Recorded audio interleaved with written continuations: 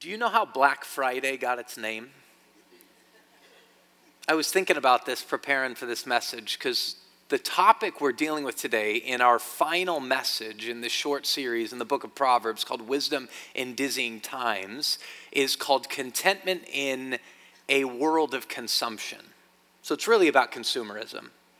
And it's just fascinating to me that this got placed right after Thanksgiving, Black Friday, and now a message on contentment in consumerism. And I was thinking to myself, how did Black Friday get its name? Because it's a really interesting statement, Black Friday. You don't connotate the color black with great things or with Christmas, right? That's like Good Friday's black.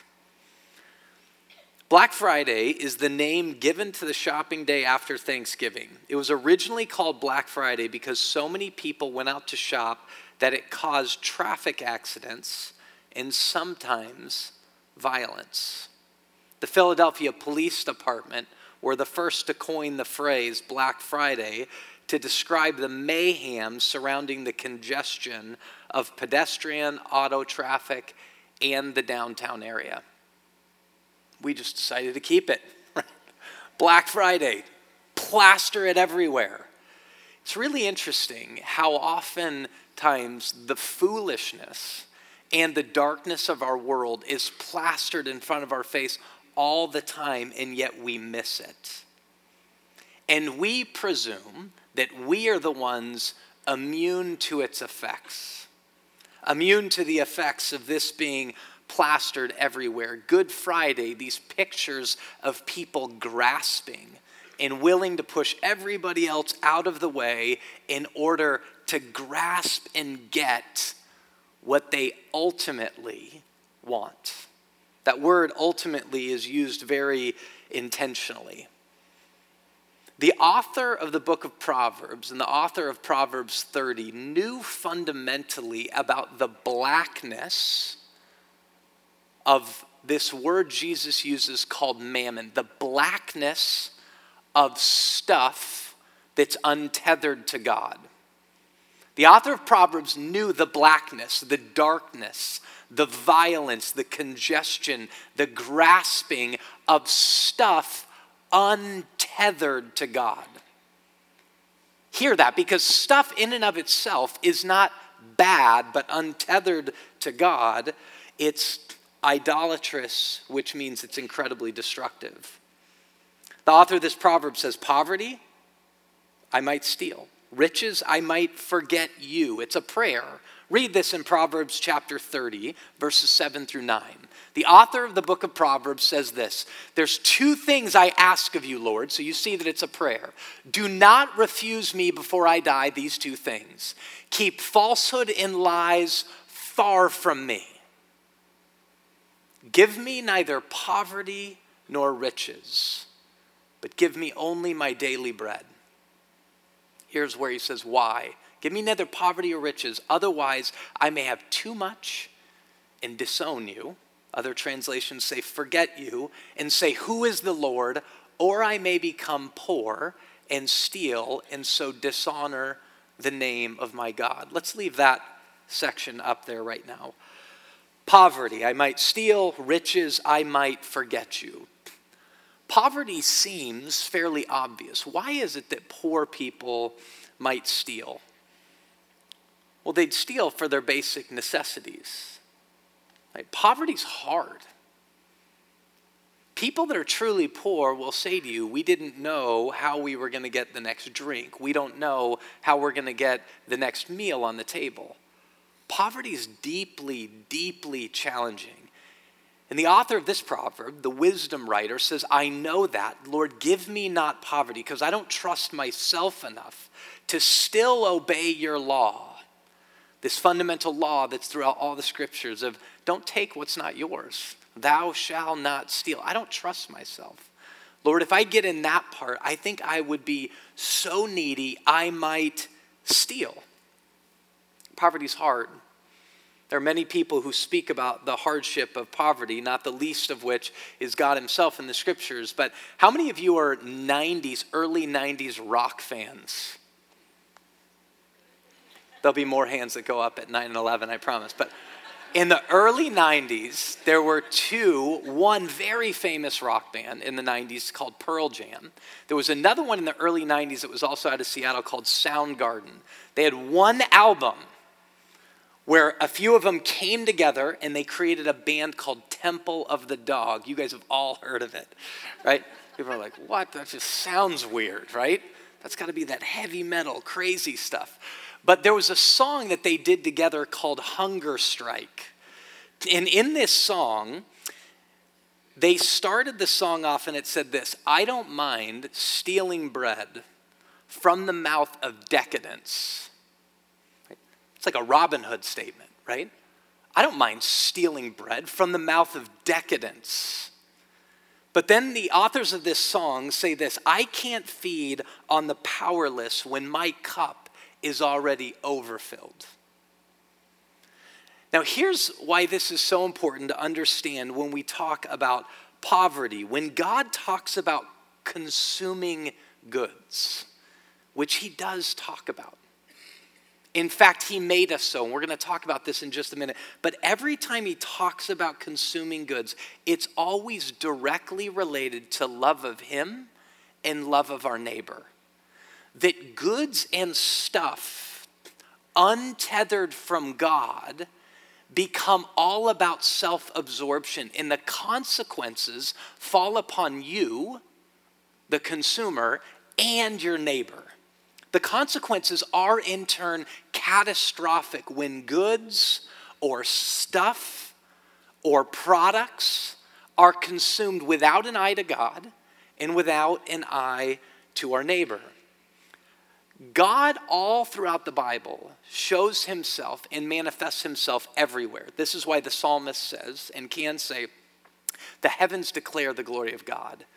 And Paul can say about creation, that creation's speaking out the glory of God. And creation, understand this, is not just the trees and the ground and the sunsets, which it is, but creation's everything God made. So in every human face, in every human interaction, in every human movement, in all of the stuff that we created, including brands and advertising, God is speaking to us. It's not saying it's all bad, but when it's untethered from God, there's a problem. God's manifest in everyday life. Therefore, he's manifest in history. Everything we watch, he's manifesting himself. So let me just take you on a little historical journey for a minute when it comes to goods. These things that we consume.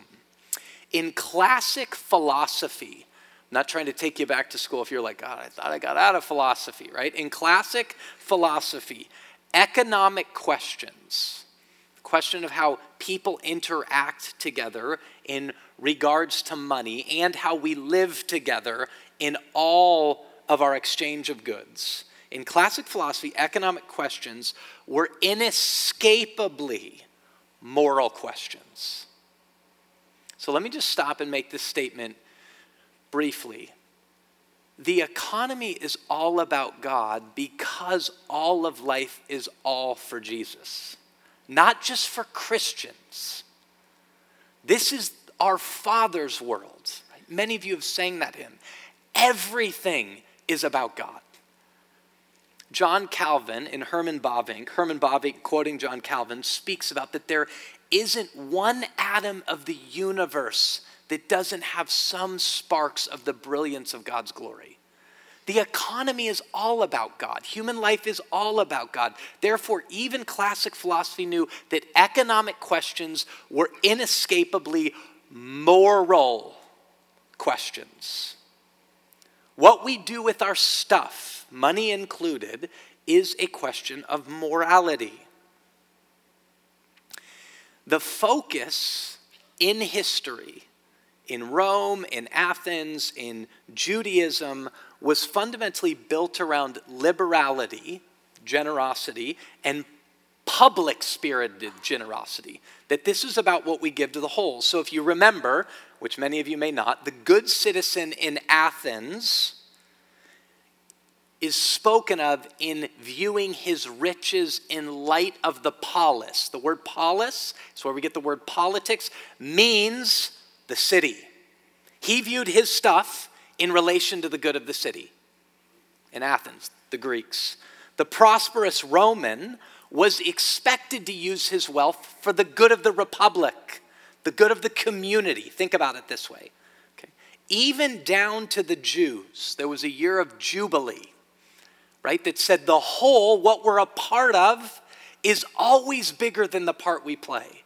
And the warning throughout Old and New Testament and throughout history is that when we grasp for ourselves, we in the end reap the consequences. What we sow, we will also reap.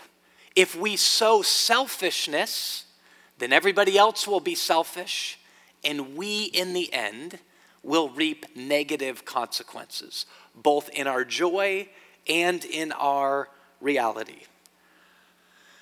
God didn't design a world to be obsessed with self. Sin did that. I've said this from this pulpit before, but St. Augustine, I'm not trying to give you too big of a history lesson, but this is really important, defined sin as a radical curvature inward. The result of sin being a radical curvature inward is all of a sudden this word mine is all over us all the time. And we think that saying mine, grasping, is in fact what will bring us joy. But Jesus comes along and he says, don't ever forget that you will be happier in giving than you will be in receiving.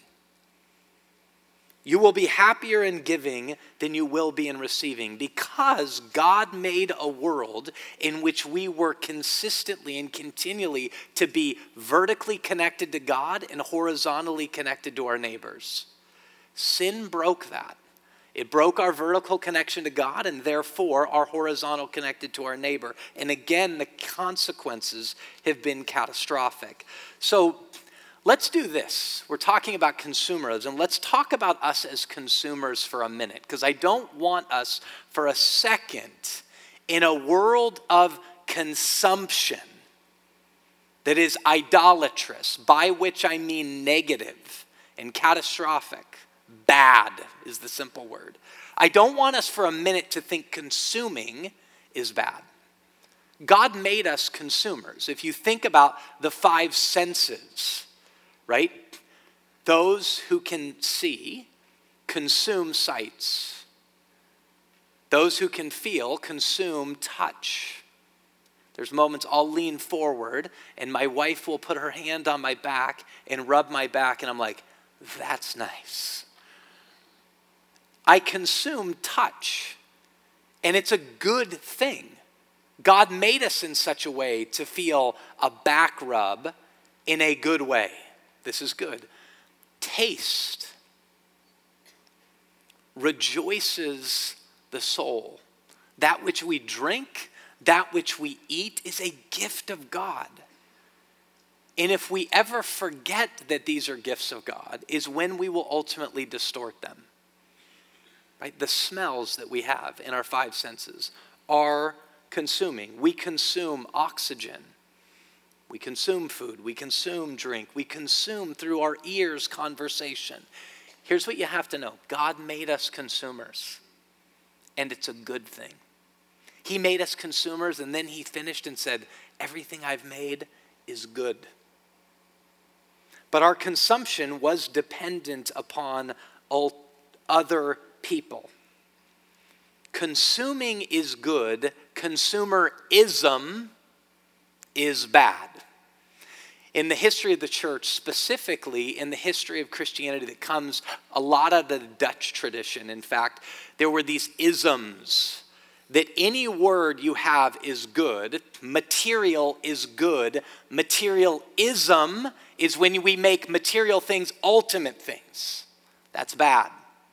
Consuming is good, but consumerism, the isms are idolatrous. I've used that word a few times, and I want to acknowledge there may be people in this room that go, I don't even know what idolatry is, and maybe if you know, you think about like a totem pole kind of thing and a bunch of people falling down. But Jerry Smith actually gave me one of my favorite definitions of idolatry that I've ever had from a man named David Powlison. I recommended a book of his to you a few weeks ago, and David Powlison says this: via Jerry Smith to me.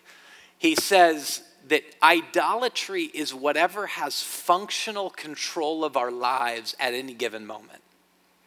Whatever has functional control. So Black Friday, when your computers are open and you're trying to get the Black Friday deals, or you're storming the gates of Walmart and you're grasping, at that moment, if you stopped and went, what has functional control of my life?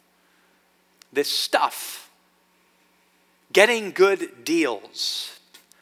Romans 1 has one of the best definitions of sin I think there is. Romans 1:25 says this: they exchanged the truth about God for a lie and worshiped and served created things rather than the Creator who is forever to be praised. Paul doesn't say that the created things are bad. In fact, God himself said they were good.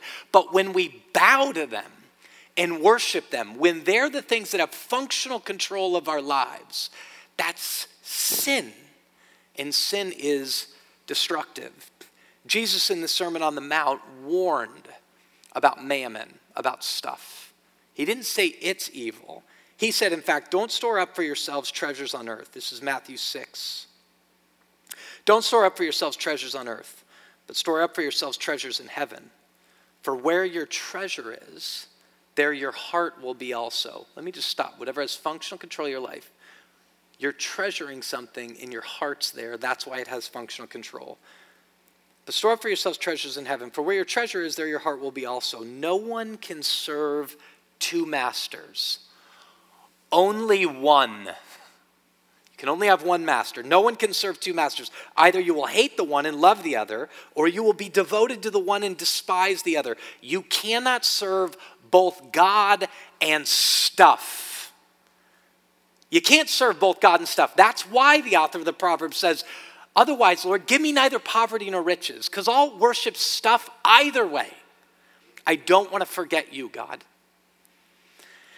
Here's the other thing. Many of us can hear so many messages from a pulpit or read so many things in the Bible and then presume this is a great word for everybody else. You know who isn't duped by that this is a great word for everybody else is the person sitting next to you going, no, this is a great word for you. People that you live around consistently help you with this. This is why the author of Hebrews, in Hebrews chapter 3, verse 13, says, don't forsake meeting together. Be with each other, lest you be hardened by the deceitfulness of sin. Let me allow you to answer this in your head for a minute. What's deceit? It's a lie, right? It's telling you something that doesn't deliver. I always like to say this, that sin doesn't just overpromise and underdeliver.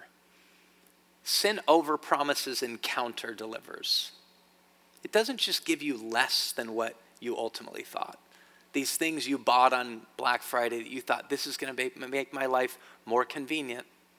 It's going to make it more secure. It's going to make it better. It doesn't just underdeliver.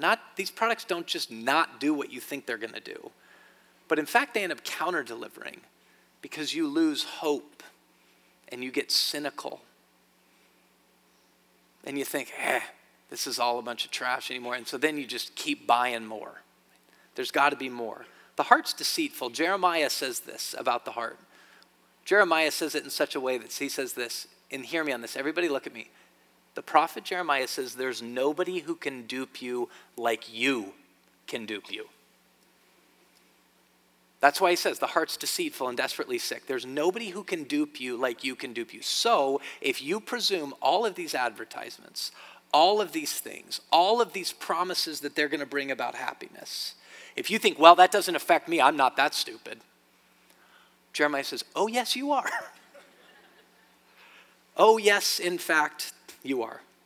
Consumerism is grasping for well beyond what the Lord has given or being unaware of what the Lord has given. You see this? Consumerism is grasping for way beyond what God has given or utterly forgetting what he has given. It's a lack of gratitude. It's assuming also that if you made it, you earned it, it's yours. Let me just say this real quickly.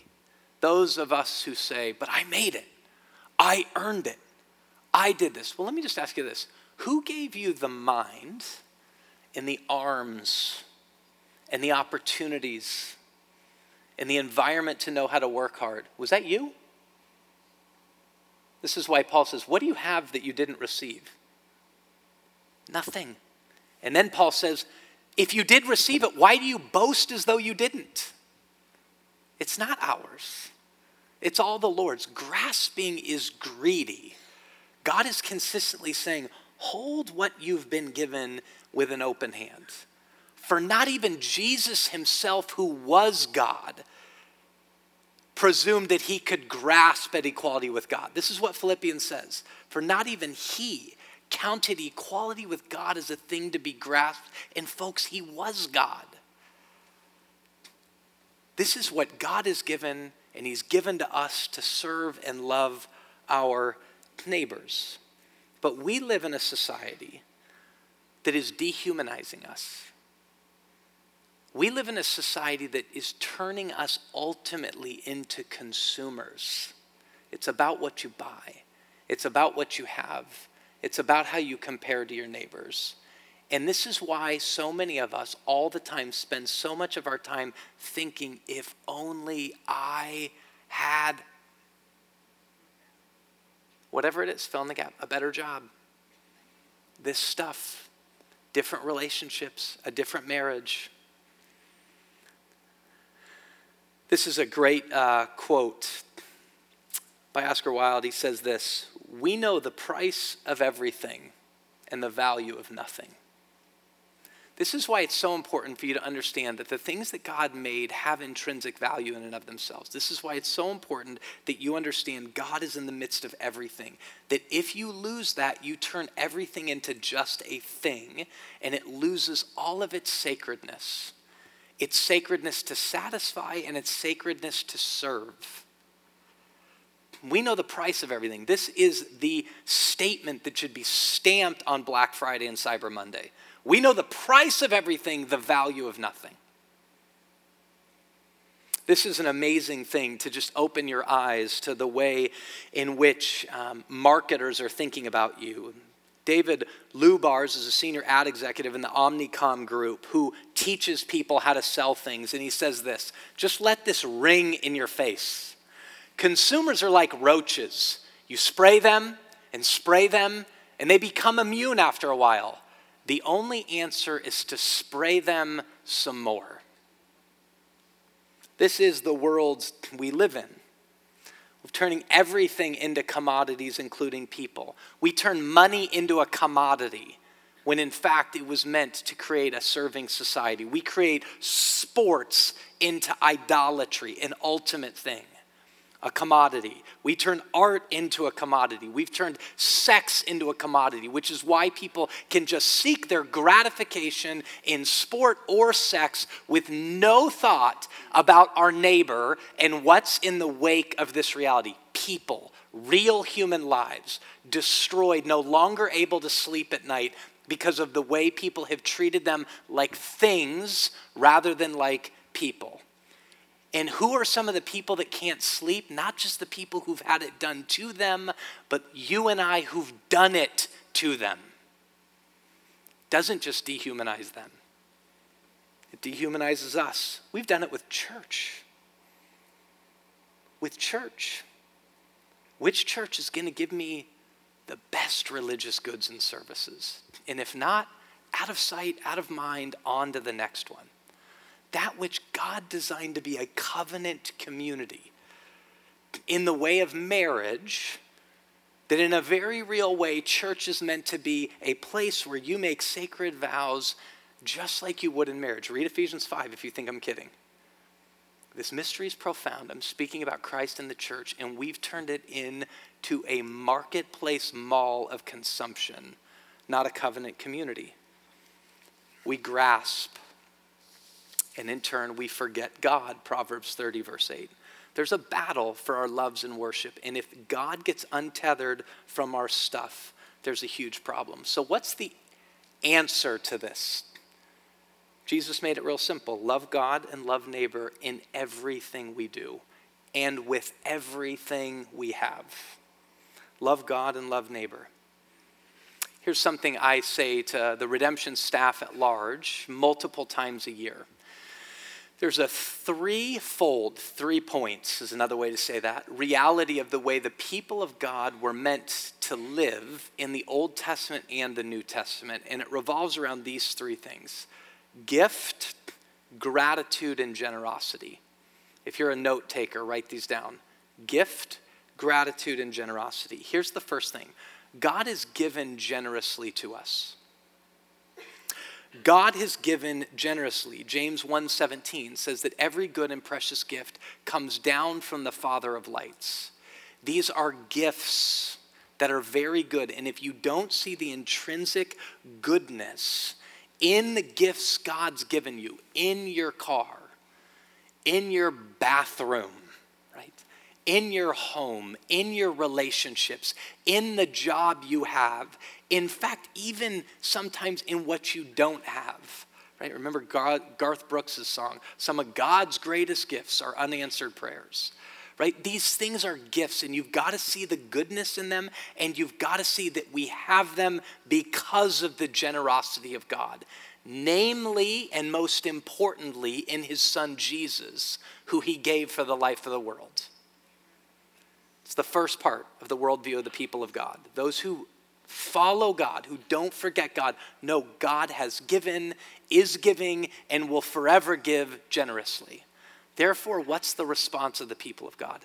Gratitude, thanksgiving, consumerism. The fact that Black Friday follows the day after Thanksgiving is either the direct result of Satan or the irony and laughing of God. Like, are you kidding me? You spend a day in which you're meant to give thanks, and then the next day is about grasping? Gratitude is the greatest medicine against consumerism. Thank God for that which you have. The key to life and joy is wanting what you actually have. Recognizing what you ultimately have. Thanking God for it and thanking people for it. Gift, gratitude is number 2. Thanksgiving. And then what does thanksgiving always result in? Generosity. Always. You hold it with an open hand. It's been given to me. I am blessed to be a blessing. I've been given to so that I might give. That God, who promised that his utmost desire was to give us life and give it to the full, says a huge part of you and I experiencing the abundant life is to remember his words. It is more blessed. You will be happier in giving than you ever will be in receiving. So here's where we end. Receive from God the goodness of what he's given. Be thankful for it. And then realize we've been blessed to be a blessing, to be a generous people. In a world of consumption, that level of contentment and generosity will scream the goodness of this God who's continually giving us good things. Let's pray. Father, we love you, and I pray that you might free us from this sickness of consumerism. God, would you make us at Redemption Gilbert a people who know the goodness of the things that surround us all the time, who taste food and drink as sweeter than most people, who know the value of relationships more powerfully than other people. God, who understand the purpose of money is not to get more for ourselves, but to have an opportunity to truly love our neighbors. Would you make us those kind of people? Free us from grasping, that wouldn't hurt so bad when things are taken away from us. God, make us people who worship you and only you, because there's only one master that we can have. Father, we pray by your Holy Spirit that you'd make it Jesus. In Christ's name we pray. Amen.